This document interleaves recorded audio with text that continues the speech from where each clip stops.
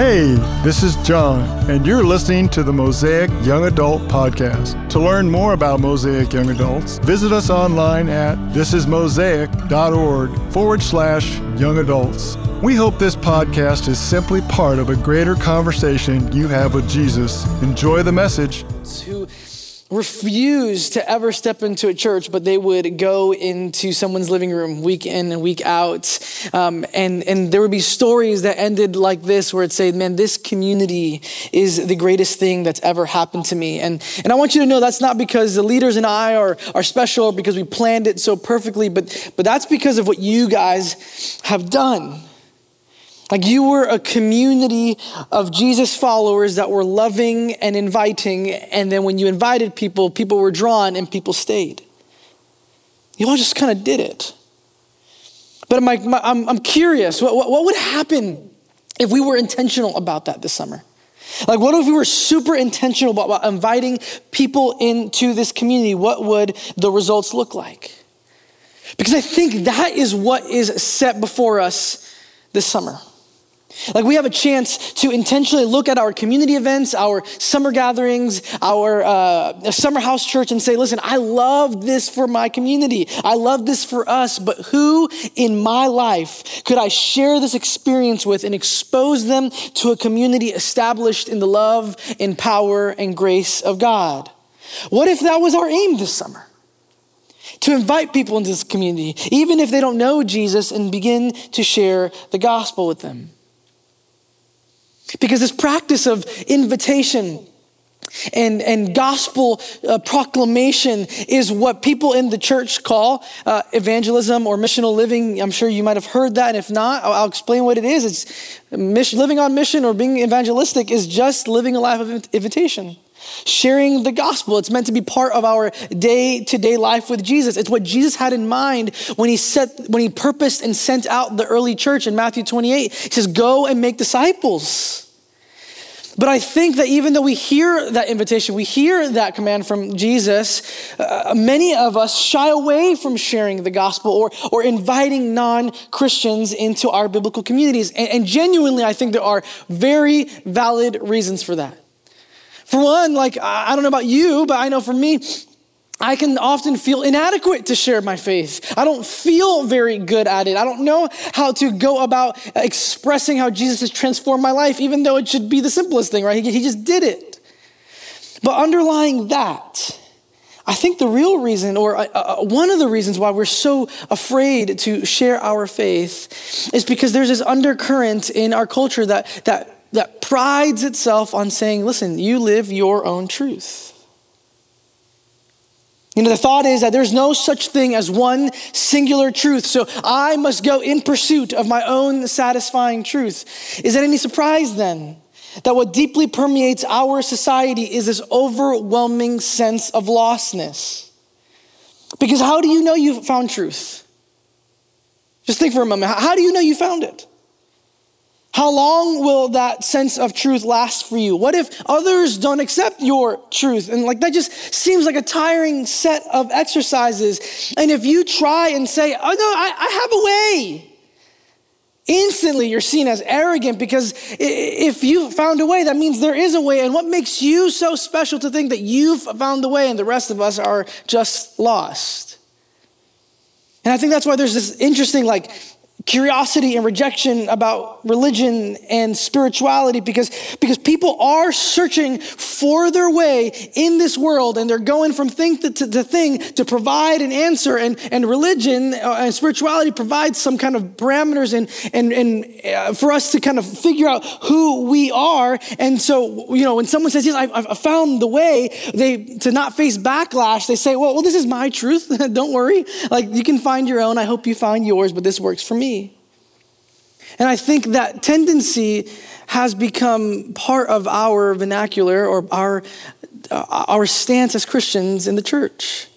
We begin to say things like, who am I to tell people that Jesus is the only way to eternal life? Isn't it arrogant for me to claim that only Jesus satisfies? Aren't I just acting morally superior when I say there is only one way to live out my time on earth? And those thoughts begin to attach and deeply root themselves in the crevices of our hearts and our minds. And so we either don't share the gospel or we do so with timidity and fear. But then I look at the life of Jesus, and that posture is just so different, right? Like he had agency and purpose when he told people about the kingdom of God. Jesus shared the gospel with everyone, rich and poor, healthy and sick, Jew and Gentile. And I'm not sure anyone would look at Jesus and say, like, you're pretty arrogant, dude. In fact, Jesus ticked a lot of people off, not because he was arrogant when he taught, but because he shared the gospel with people that people thought didn't deserve it. And so Jesus sat often with sinners and outcasts of his time, and he invited people into the kingdom of God all the time. And the reason for that was because he knew the heart behind evangelism, which is what we'll be talking about tonight. You see, often we want to hear how it is that we can share our faith, and I think that's great. Listen, as a church, as Mosaic Church, we are committed as a staff, as an eldership team, as a pastoral team, to equip our church to share their faith. But I want us more to explore tonight why it is that we share our faith. And my hope is that as we learn the why, we will go into the summer with purpose and desire to use all our events as an opportunity to invite people into biblical community. So let's open up our Bibles to Luke chapter 15. And I want us just to backtrack just to verses 1 and 2, and I'll explain why in a second. As we look through, if you were to read chapter 15 of Luke, you will see that there are three well-known parables. The parable of the lost sheep, the parable of the lost coin, and then the parable of the prodigal son. And now, parables in the time of Jesus is what we would consider folk tales today. They are stories that express a moral truth or a truthful reality. The best examples I had for us is like The Boy Who Cried Wolf or Humpty Dumpty, right? Like those are just like kids' tales, but they teach us something about life. But the way that Jesus uses parables or these stories is a little different, because Jesus came to tell the world about the kingdom of God. And so he shared what life in the kingdom would look like, and he would teach them about the king of the kingdom, God. And in our world today, we hear the word kingdom of God, and even in our circles, and we have a general glimpse of what that could mean and what that could look like. But if you were to go to the first century and talk to a Jew at the time and say, do you know about the kingdom of God? They're like, huh? What's that? And so Jesus would use parables to teach people about some element pertaining to the kingdom of God. He'd say the kingdom of God is like, and it'd be some outlandish thing, but Jesus would use everyday examples that people understood to convey kingdom truths. And so what causes Jesus to use a parable in this chapter is a conversation he's having with Pharisees. See, Jesus just was always ticking off a Pharisee. Like, you should just know this. Like, if you read the Gospels, just know if you do, he's always having beef with the Pharisees. But in this particular instance, the Pharisees were upset because Jesus was spending time with people who didn't follow God, and by the Pharisees' standards, were outcasts. And so Luke chapter 15, verse 1, just read it with me very quickly. It says that the tax collectors and sinners were all drawing near to hear him. And as that happened, verse 2, the Pharisees began, and the scribes grumbled, saying, this man receives, he welcomes, he invites sinners, and he eats with them. So the Pharisees just could not understand and could not fathom why Jesus would associate himself with these people. In their minds, they were asking Jesus, why would you sit with sinners? And these parables are his response. And so Jesus tells the story of a shepherd who lost the sheep. He had 100 of them, one left. He left the 99 and searched for the one. He finds them in great rejoicing. He tells a story about a woman who had 10 silver coins and she lost one coin. And as a young adult, you get it. You're broke. If you lose a coin, you're going to find that coin, all right? And she finds it, she celebrates, she finds her friends, and they have a feast. I guess she spent all the 10 coins, right? And then you have this final one. And so Jesus begins to tell the story about a man who had 2 sons. And so now we can just go back to verse 11, and you can read along, but I'm just going to kind of go through the story as I would imagine it. And so one day, the younger son, for whatever reason, Jesus says, he goes to his father and says, Dad, listen, I want you to give me my inheritance. Now, if you know anything about inheritances, you know that you only get it when the party you're going to inherit from dies. And so you inherit it.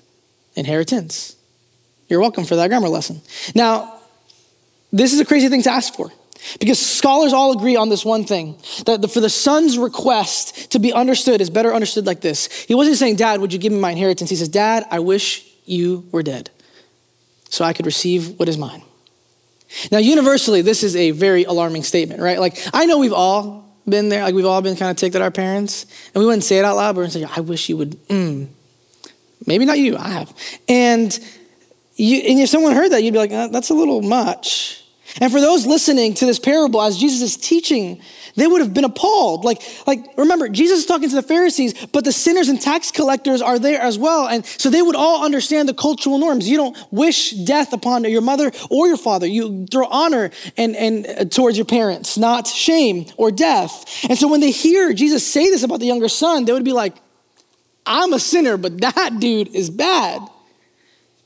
But then what happens next is equally alarming. The father says yes. And so the father divvies up his property and the son takes it and he leaves home. And where does the son go? The story says that he just goes to a far country. And you might begin to wonder, what is it that the son is searching for? What is it that the son thinks he will find outside of the father's home that is worth abandoning all that he had with his father? And so while he's in the far country, he blows all his money, which seems up to par with this character. A couple of days ago, he just wished his father was dead. And so he blows all his money. He squanders it. And then it says, a famine came upon the land and the son began to be in need. Now at this point, Jesus' audience probably thought, yeah, that kid, that's such a punk. He wanted his dad dead. This is what he gets. I hope he dies. That's because that's what you want justice to be served in those moments. Like, how dare he? What an ungrateful punk that he would want his father dead so he could have some money to squander. And then Jesus goes on to say that the younger son went out and looked for a job. The son is a jerk, but he's not an idiot. And so he knows he needs to find a way to make money because there's a famine and there's nothing else that he has. He squandered it all. And now there's something interesting about the kind of job that he ends up getting. See, he was hired to take care of pigs, which in the South, like here, that's no big deal. In fact, some people own pigs, like to own it as a pet, not for bacon. God bless you. But this is a big deal in Jesus' time. Because for a Jewish person, religious or not, if you were to even bump up against a pig, breathe in this general vicinity of a pig, you were seen as cursed, because pigs were considered unclean under the Mosaic law. And so the younger son wasn't just going to bump up against a pig. What was he going to be doing? He's going to be feeding them. He's going to get in the mud with them. He might have to wrestle them. He might have to get them to the trough to eat the food. He's going to be one-on-one with these pigs. He would do anything at this point to get out of the desperate situation he was in. And now imagine the son for just a moment, covered in mud, smelling like a pig, and more than the oinks from the pig, you just hear the boy's stomach grumble for hunger. And then Jesus says this in verse 16. And he was longing to be fed with the pods that the pigs ate, and no one gave him anything. He was in great need, but no one could give him anything to help. See, Jesus is beginning to show the Pharisees. He says, listen, look, you're asking me, why do I sit with sinners? Look at the people around us right now. They're like the younger brother. These tax collectors and sinners all alike, they are in great need. And they are just as desperate for help and yearning to be filled as the younger brother in the story is. Where else would you like me to send them? If I'm not to sit with them, who am I to sit with? You see, through the younger son, we see Jesus display the human condition fully. Jesus is revealing what life looks like when humanity is not in relationship with God. A humanity that is divorced from God is a life that is full of need, living in a world that cannot supply, surrounded by people who are just as needy. So imagine this. What can humanity do? But keep searching, hoping that one day they will stumble upon a person or place that will fulfill their longings. Just look at our world for just a second. Or think about where you are in your 20s right now, because our 20s can feel like an endless cycle of I have no idea what I'm doing. Where am I going? I never thought I'd be here. I'm almost 30 and my life feels miserable. Anybody there? Awesome. Thank you for being honest. See, there's this overwhelming sense of lostness that's common to our human condition, and it is so clearly seen in our generation. Do you sense it? Like, do you sense almost the famine-like experience that this world is in? It longs for fulfillment and satisfaction. And in desperation, at any moment, any of us will cling to what the world proclaims are the keys to self-fulfillment: money, power, status, work, notoriety, sexual gratification, access in food or drink. But I love what Henry Nouwen says. He says, these things that we try to latch onto, it creates the expectation that it will satisfy, but cannot but fail to satisfy our every need. Have you ever wondered why you're so angry all the time? Have you ever wondered why you're so full of resentment, scared, unsatisfied, lonely, feeling unloved, unwanted, and jealous? It's not because you're in your 20s. It's not something you grow out of. It's because everything we jump to that isn't Jesus fails us. See, outside of Jesus, humanity will be on a never-ending search for meaning, purpose, and satisfaction. Hear me when I say this, please. Humanity is in great need. And that is why Jesus sits with sinners, because they, along with all of humanity, is in great need. But I'm curious, what is it about Jesus that satisfies the yearning of our souls? Have you ever wondered? Have you ever wondered why the broken and weary and outcasts of Jesus' time came to Jesus in droves? Because it was the people that culture and society considered notoriously sinful that Jesus seemed to attract the most. How could that be? What was it that sinners would hear within the words and teachings of Jesus that compelled them to draw near to Jesus? As we return to the parable, we find the younger son still desperate, but he's thinking about how he can get out of his dire circumstances. I am a little silly when I read these stories, so I like to imagine him a little bit like Winnie the Pooh. He's sitting on the floor under a tree, kind of like this. Think. And if you know Winnie the Pooh, it resonates. If not, welcome to my mind. And as he's having a thinking session, a light bulb comes on. Verse 17 says that he came to himself, which really just means that he came to his senses. And it dawned on him, I know a guy. My dad. My dad's hired servants. They have more than enough bread to eat. Now, that detail is important because it means two things. One, his dad is wealthy. And two, it means his dad is generous, because if the hired servants have more than enough bread, it means that the dad is willing to give them more than enough bread to eat. Now, it's an important detail, because I already explained that why. So now the son knows that the father is kind and generous to the hired servants. But what he doesn't know is if his dad will be kind and generous to him. I mean, again, that makes sense, right? Like just a few days ago, he said, I wish you would die. Try telling someone that and be like, hey, you want to hang out? Can I come back home? Now the son has another thinking session because he's like, okay, I got to convince my dad. How am I going to let him, how is he going to let me back in? So he's like, I have a plan. I'm just going to show up unannounced. I'm just going to go. And I'm going to tell him this. He says in verse 18 and 19, he says, I will arise and go to my father, and I will say this to him.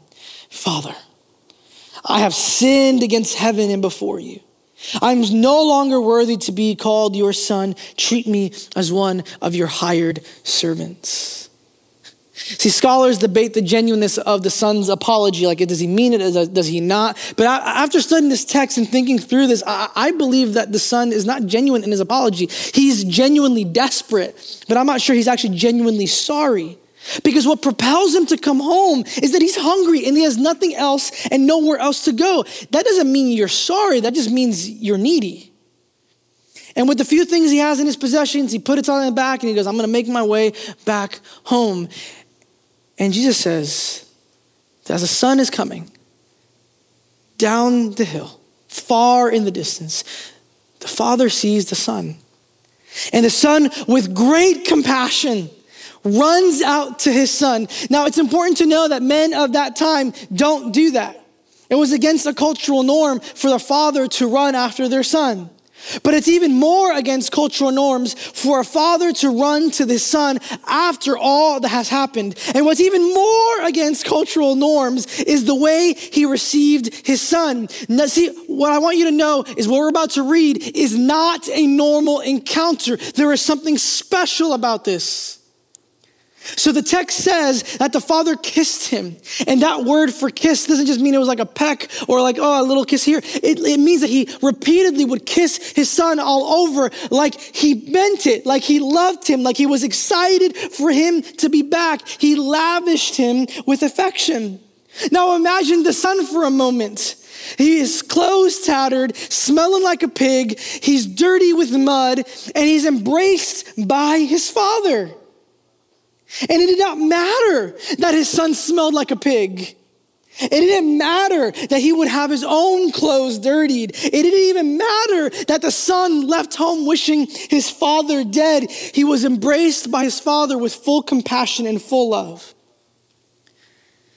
And the son, like I just can't even like imagine for a second after all this thing that just happened, my father to hug me. And like I would be kind of confused because I've created this plan, right? Like I have this speech laid out and prepared. I'm going to convince my dad to let me back home. And he's hugging me. What do I do? How do I respond? And so he begins the speech. He goes, I'm not worthy to come back home. I'm not. And it seems like the father didn't pay attention, because he doesn't even let him finish the speech.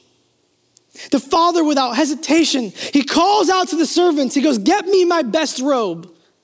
Do you know who owns the best robe in a home? The dad. So he says, get me my robe. My son needs it. Get him a ring. He needs it. Get him some shoes. And some of these details kind of seem to go over our heads because we think, okay, great. He gave him like a new wardrobe. No, slaves did not wear shoes. How did he want to come back home? As a hired servant, as a slave. And his father says, get my son his shoes. The son was willing to come back as a slave, and the father says, I'm only willing to take you back as a son.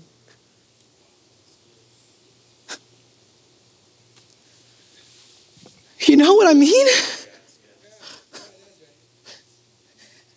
And the son just doesn't know what to do. And at this point, the story changes trajectory. So for the first time, the boy realized that he actually never knew his father, and that he had not understood what it was to be his father's son. For the first time, this dwelt on him. My father loves me more than I ever knew. I never knew how much my father truly loved me. You see, by Jewish law, the boy deserved to be stoned. But the father instead takes him back and throws him a freaking party. Here's why. It says this in verse 24.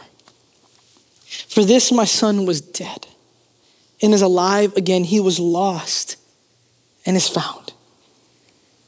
And they began to celebrate.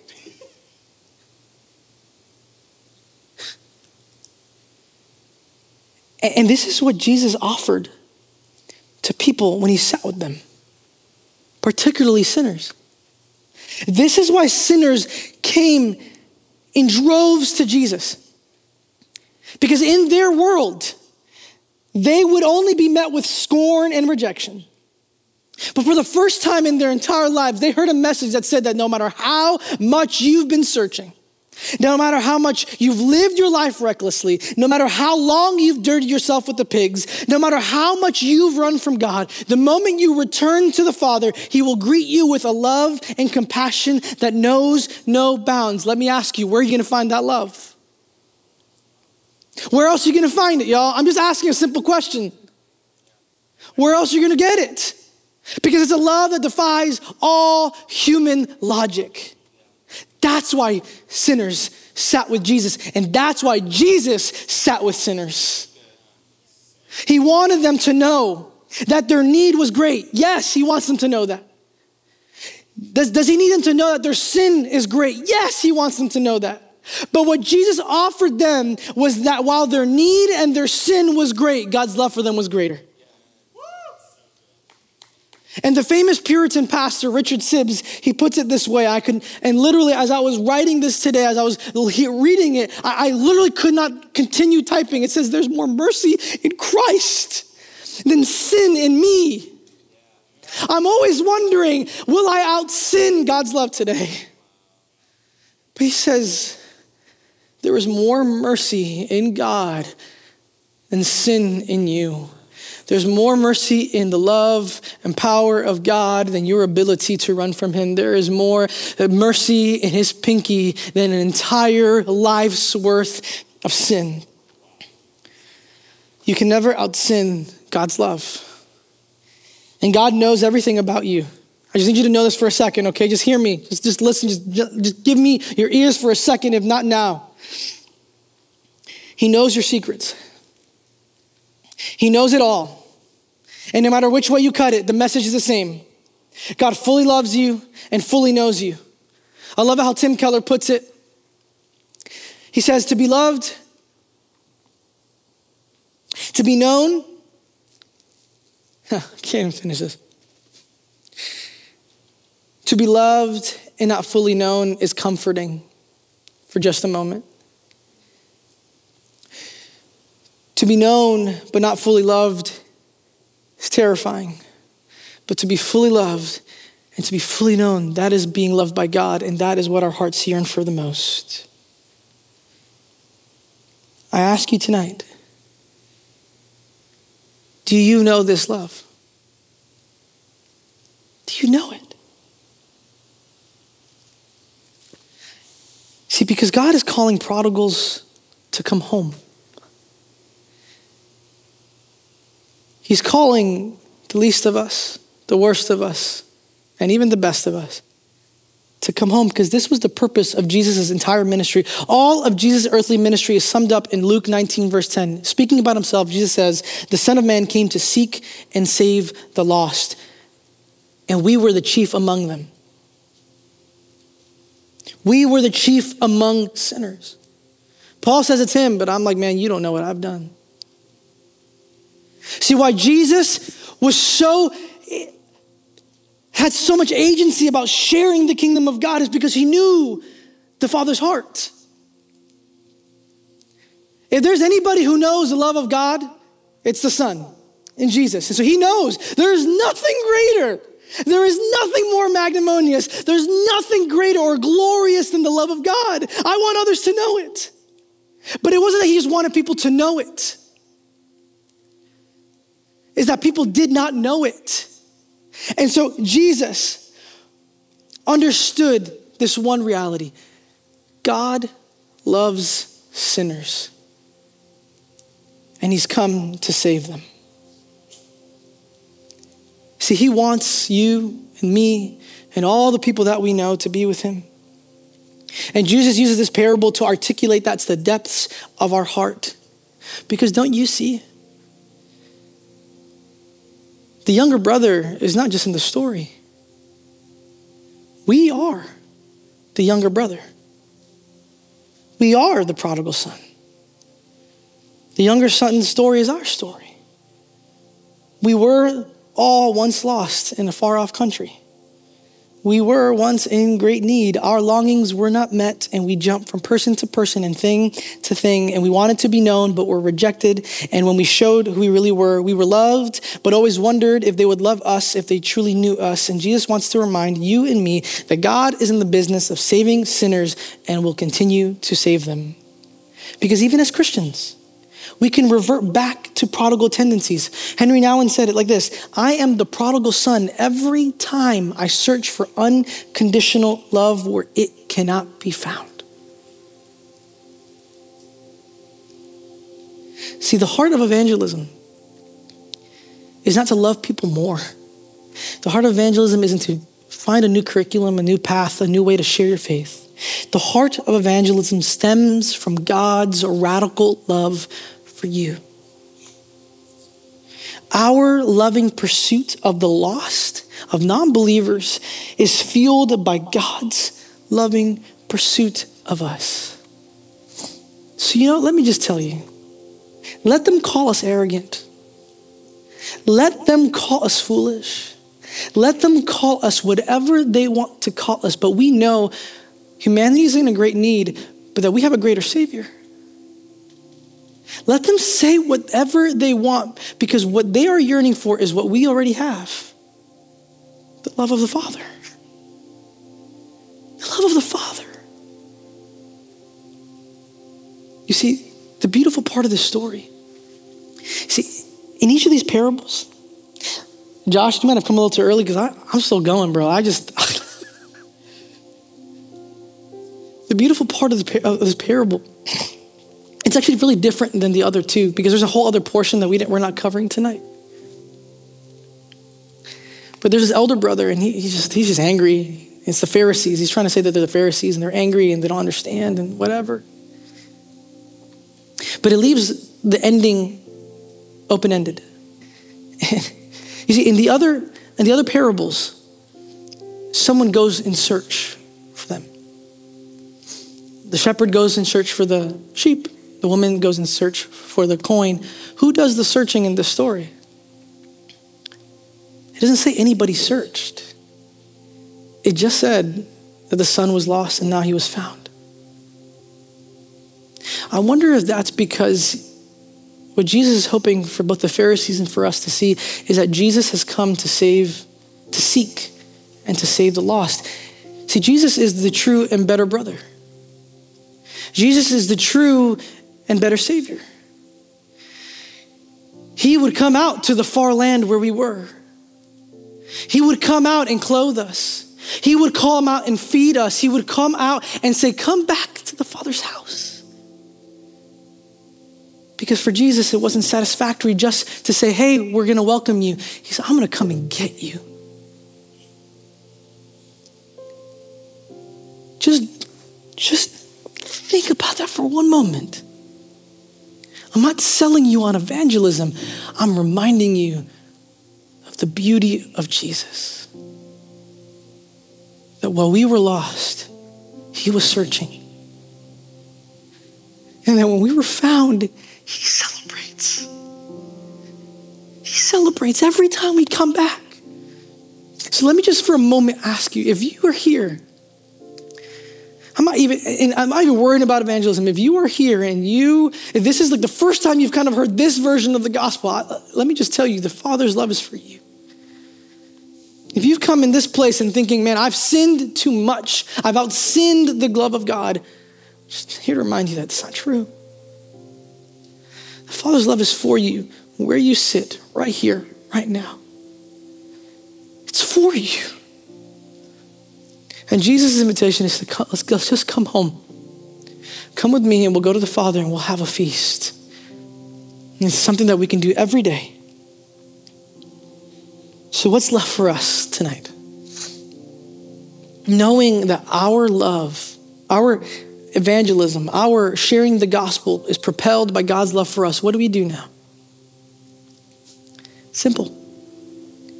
We join Jesus in what he's already doing. Tim Keller says God does not merely send the church on mission. God is already on mission. We just got to go up and join him. And that's what he's asking of us. Our communities, our families, our friends, they're in great need. and they need to hear about a greater love that eclipses their sin and brokenness. Jesus is inviting you to come home as you call others to come home. He's calling prodigals, which, by the way, is a terrible way to call the parable, because prodigal is someone who just lives lavishly, but it's actually better, I think, understood as the parable of the prodigal father. Because the father stopped at nothing to shower his son with love and compassion. He gave his clothes off his back. He took blame. He shamed himself so that his son would be welcomed back home. So tonight, I'm not even telling you for tomorrow or for next week. I just want you for tonight. Run to the Father and let his love propel you to tell others of his love.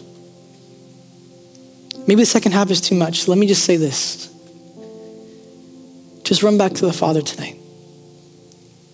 Let yourself be loved by him. That's it. Let yourself be loved by the Father tonight. Let's pray. What else is there to be said, Father? What else is there to be done? Nothing. Because on the cross of Calvary, you paid it all. There's no fee. There's no secret code. You declared it on the cross. All are welcome. Come home. So God, I pray for this community. I pray for myself. That we would keep coming home to you. And that we would invite those around us to come meet the Father. And that this church, Mosaic Church, I'm even just praying for young adults, that this church, this body, this family of love and faith would demonstrate to the world a love that is unlike anything else. A love that is, by definition, otherworldly. And that for the first time, they would be met with that love. God, I pray, use us as your instrument and as your vessels. But as we do that, may we never forget to come home ourselves. We love because you first loved us. Let us just full stop there for tonight, Father. Teach us the other things later, but for right now, teach us how to be loved by you. In your name we pray. Amen. Before we sing together, and then we're about to, so I'm gonna invite you to stand. I just want you to take a moment. We really believe in prayer here. We love praying for one another and for God to show up, for his spirit to move. There's something really powerful when we pray for each other. And so what I'm going to ask of you for just a moment, if you're sitting alone, just find someone next to you. Just pray that for just right now, you'd experience the overwhelming, beautiful love of God. He desires that for you. He's not holding himself back. Sometimes we withhold ourselves from it.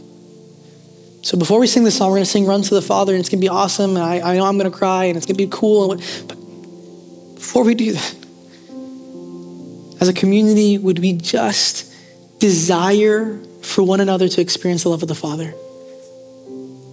Like I don't want us inviting other people to know the Father's love. We're not even praying for ourselves. Let's pray for each other as brothers and sisters to meet with the Father. Be like Jesus. And go and seek. Just bow your heads. Grab the person next to you and just pray for them, whoever it might be. Whenever the band's ready, we can sing together. Thanks again for spending some time with us on the Mosaic Young Adults podcast. Our hope for you is that Jesus will use this message you just received and direct your heart completely towards him. If you want to hear more messages like this one, please feel free to check out our past episodes and subscribe so you don't miss out on any upcoming episodes.